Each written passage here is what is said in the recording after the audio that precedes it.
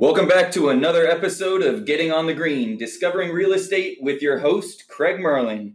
Today's episode is going to be about real estate investments.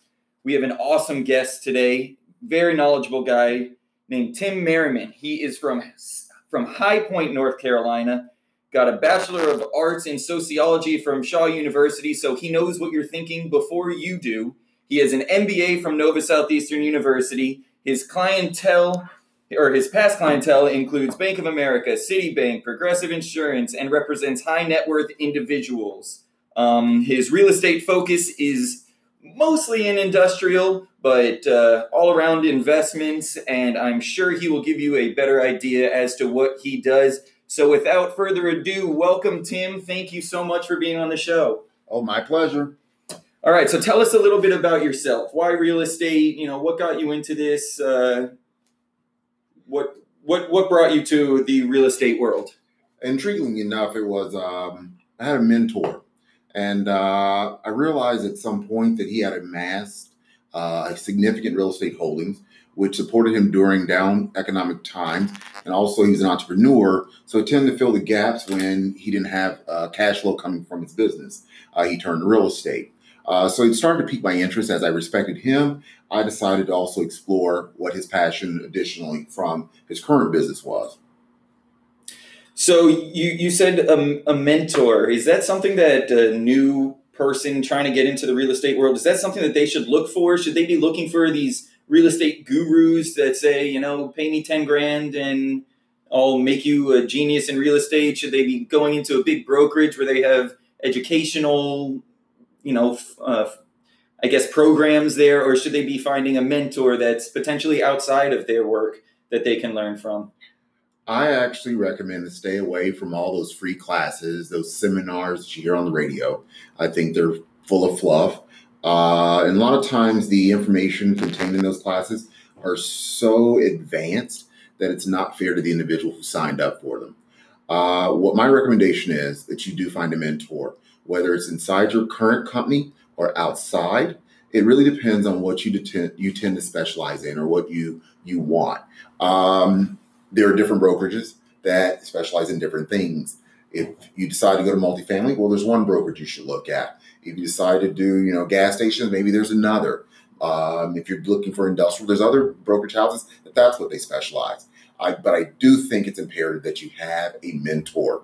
It's not something you can self-study. You can't sit in a vacuum. You need real-world knowledge, and there's going to be problems that come up that only someone who's been on this battlefield is going to be able to guide you through the landmines so that you don't waste a lot of time on things that you really shouldn't have to go through.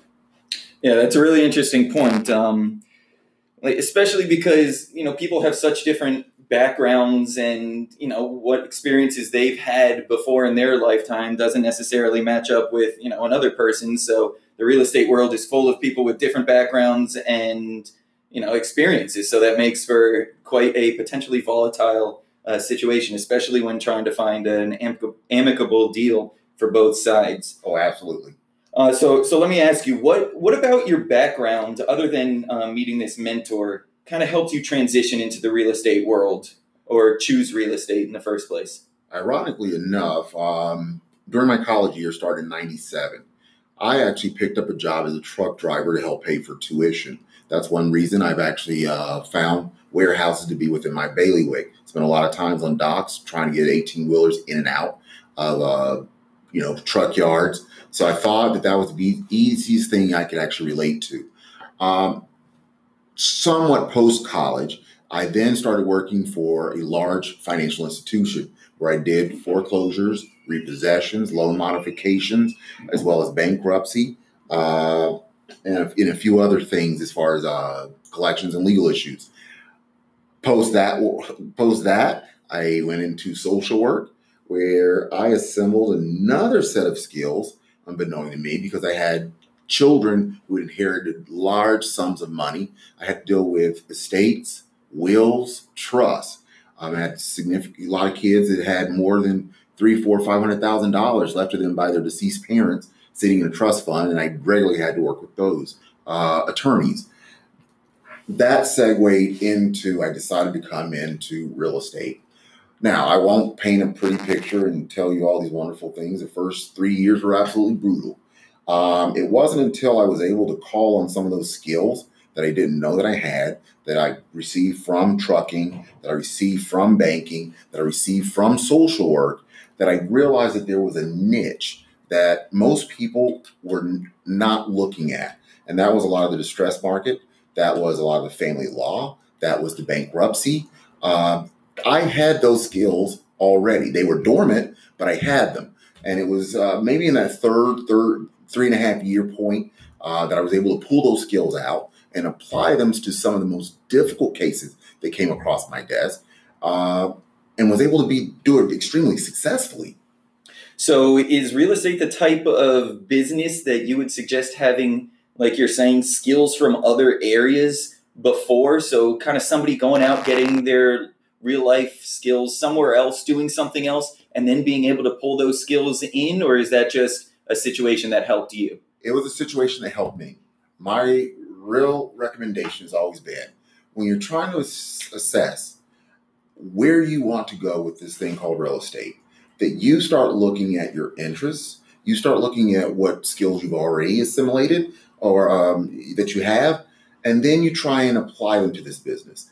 I don't want you to go out and spend 10, 15, 20 years trying to get a skill set. Now, I want you to sit there and really look at what are your passions. What's going to get you up in the morning and you're going to sit there and say, exactly, I want to do this. Mm-hmm. It may not be sitting on a warehouse dock. It may be, going into some of these less desirable neighborhoods and look at low-income housing. It may be that you want to be down in somewhere like Brickell, where you want to look at the Class A, apartment buildings. Brickell being in Miami. Correct. For any of the listeners not living in South Florida. You may want to go into the core areas, more affluent markets. I think that's one of the main things that you need to really look at before you decide this is what I want to do. Never, ever, ever chase the dollar. Find something you love and you're passionate about it, and eventually it will grow into being profitable.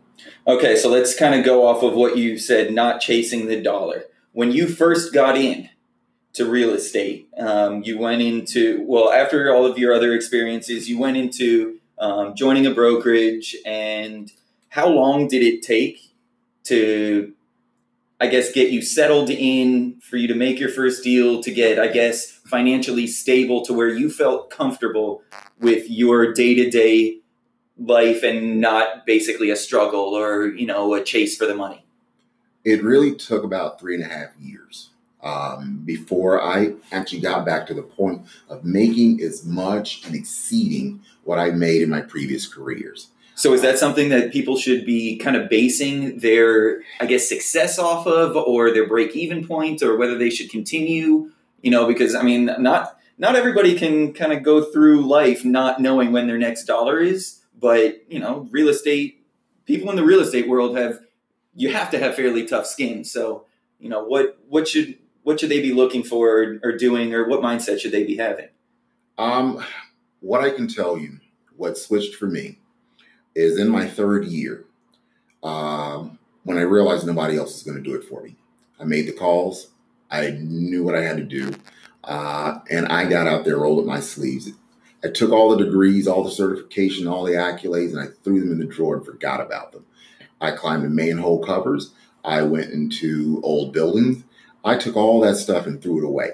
That's when I sat there and I really made the switch. And I went from making a livable income to my income grew by about 500%. And that's the truth about what it took.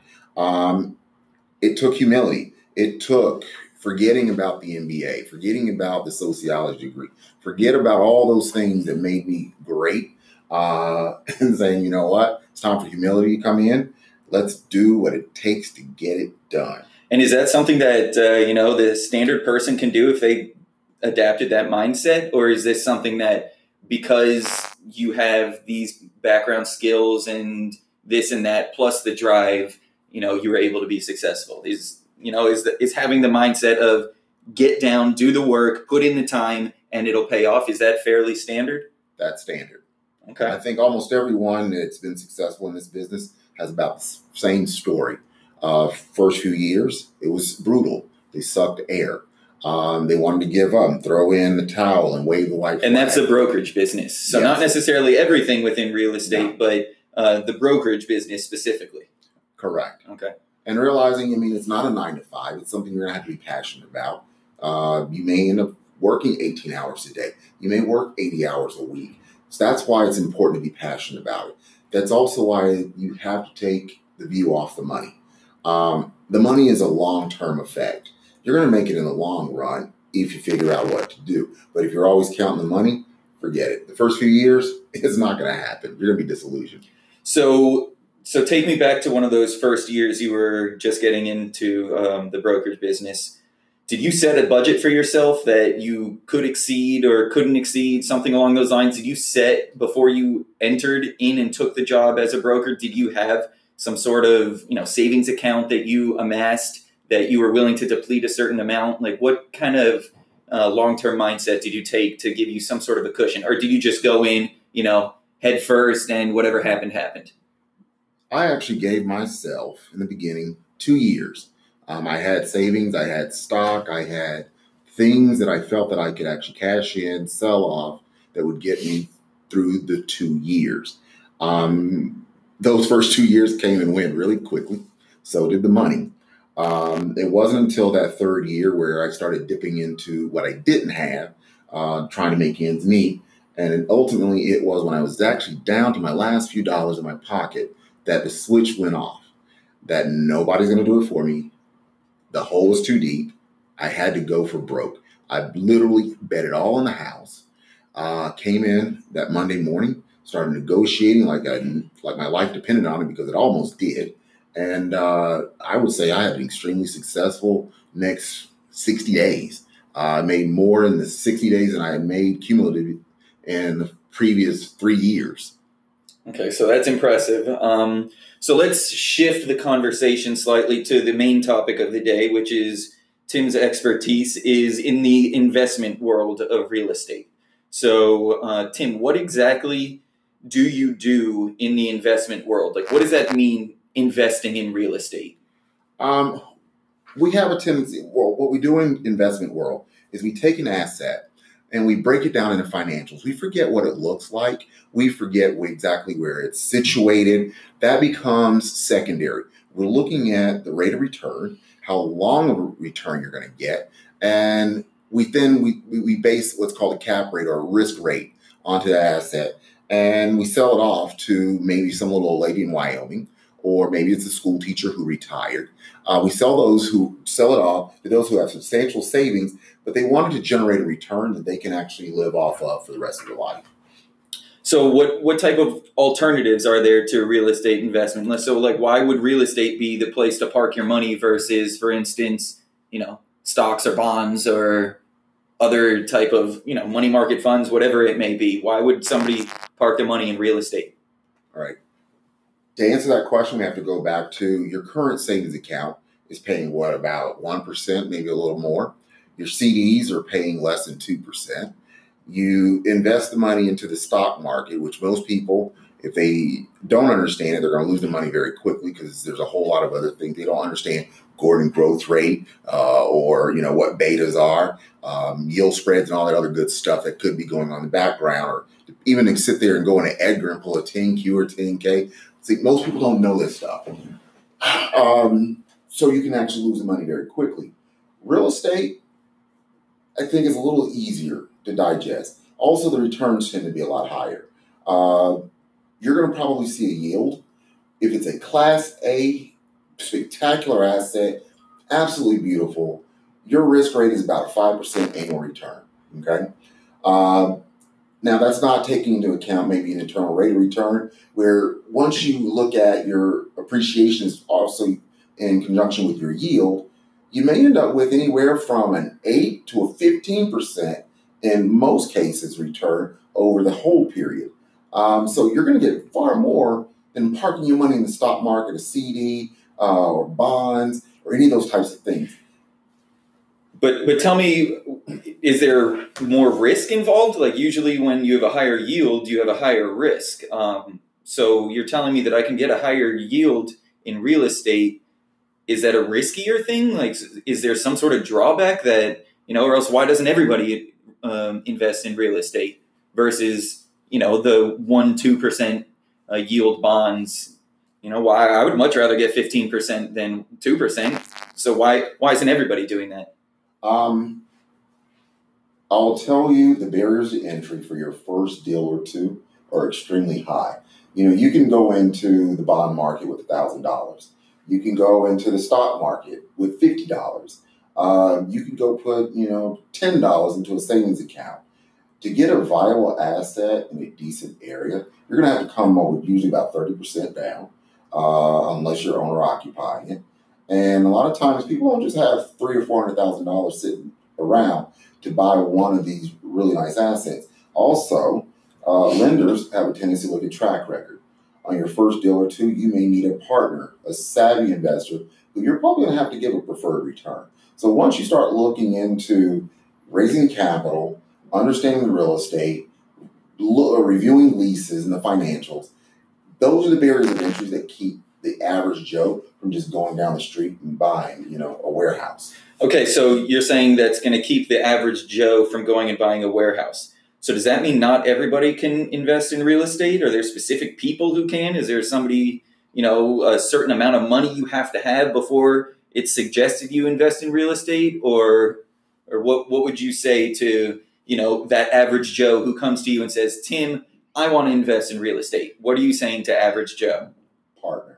Partner. Find someone who has a track record. Find someone that you can put in $25,000, $30,000, $50,000. You're not going to have to come up with the large sum of the $300,000 to $400,000 to $500,000. You may even be able to go down to $5,000. 5 or 6 people get together. You look for a small asset. But the answer is partner. Find someone who knows what they're doing, who can teach you the ropes. You're not trying to steer the ship alone. You get to observe from a safe distance, but you still got some skin in the game.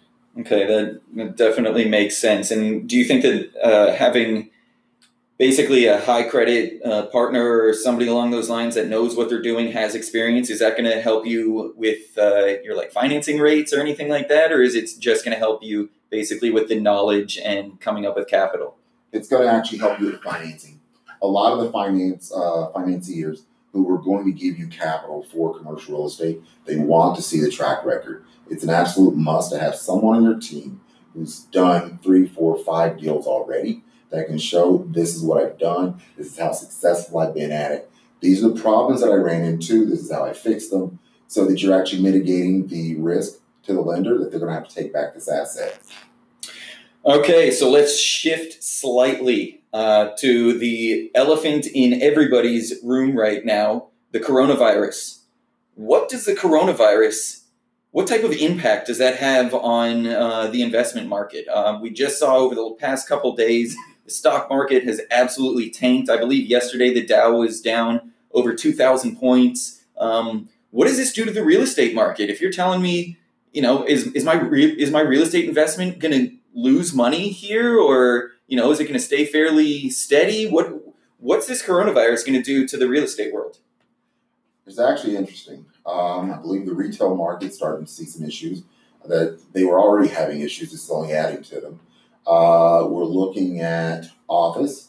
A lot of people are starting to work from home. Some companies are using this as the opportunity to try off-site employees, remote employees. These commuters. They're taking those opportunities. So you're going to see the vacancy rates, which were already impacted before because of workforce changes. You're probably going to see them go up in the office market. It's also going to push the retail market some more. And you're also finding that with the restrictions on some of the trade, you may see some of the vacancies in warehouse go up a tad. The smaller warehouse, small bay, that they were storing these goods, they're not going to have goods to store. So you may find out that eventually, 5, 6, 7 months from now, If someone has a lease that's coming up, they may not renew the larger space. They may be able to go down to the smaller because they just don't have the goods to store. So you see a lot of people downsizing, whether it be in their retail space, their office space, warehouse. You see downsizing happening. So the big spaces should be nervous, or they're starting to play with those ideas. It was already in the back of their mind as we become far more efficient. That maybe we could get away with a smaller floor print. Now you're pretty much being forced into it. This has become a catalyst that those ideas that were already in the back of your head that you may actually now have at the forefront, you start to act on them. Okay, so if we think that people are going to be moving out of the large spaces, whether, no matter what sector of real estate they're in, retail, industrial, and so forth,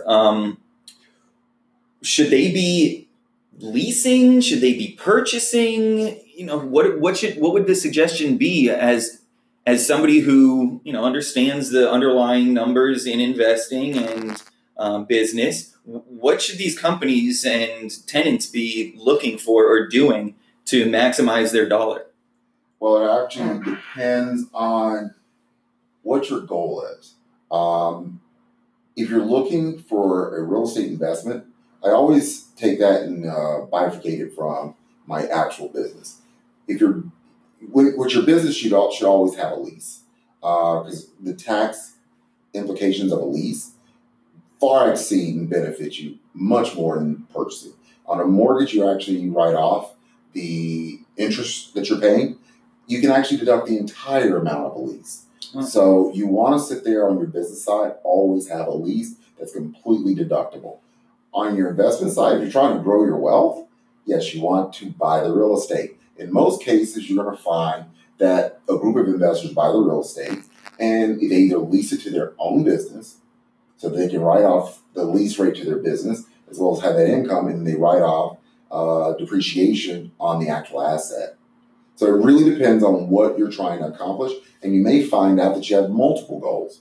Okay, so it comes down to more of a case-by-case basis. You can't just give like a blanket answer as to, this will fit for everybody. It kind of comes down to what the business is looking for, what their goals are, and so on. Correct. So we're kind of getting a little bit pinched for time here, so let me skip towards the end a little bit. I definitely want to bring you back, Tim, because you've got a lot of good information, but let me just skip slightly towards the end and ask, what has been your biggest real estate challenge since you've gotten into the world, and how did you face that adversity?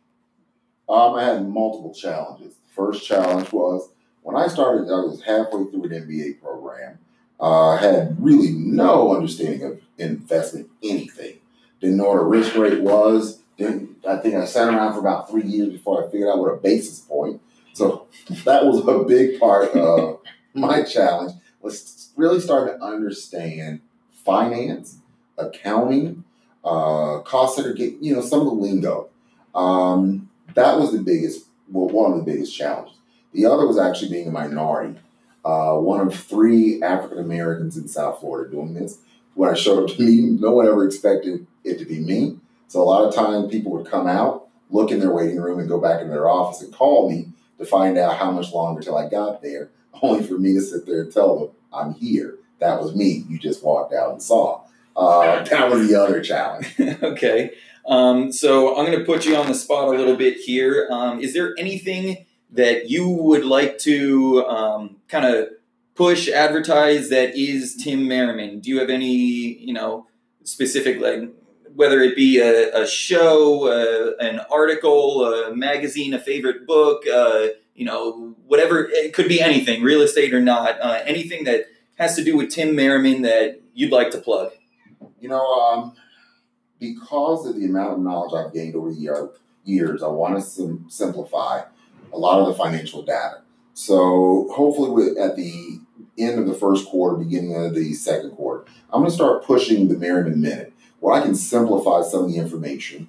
And hopefully within 60 seconds, you'll know exactly where mortgage rates are, what I think the Feds are going to do, which assets are trading, where we expect for slowdowns in the market to happen as it pertains to South Florida, and what we could probably see for the next economic cycle. And where can we find that? Have you decided where it's going to be posted yet? Or I know you said that it's kind of in the beginning stages of the production, but just so our listeners can find that eventually, where can they find that? It'll be on the NAI Miami blog. Once we have that information, I'll make sure to circle back around and provide you with the information. Perfect. And we'll post it as a link on our podcast when we get that information as well. But we are a little strapped for time, so I will end here for now. Really want to thank you, Tim, for coming and speaking to us. I think the amount of knowledge that you have and the amount of learning that can be transferred through this show is immense. I definitely want to get you back to talk to you more about, whether it be investing, industrial. I couldn't even get into my questions about the industrial world with you, really. So I'd love to dive into that a little bit more. So thank you very much. I really appreciate you coming on. Don't forget to subscribe to this podcast through your favorite podcast applications. Like it, share it with your friends, family, loved ones. We'd love to see you on our next show, and we will see you next time on The Green.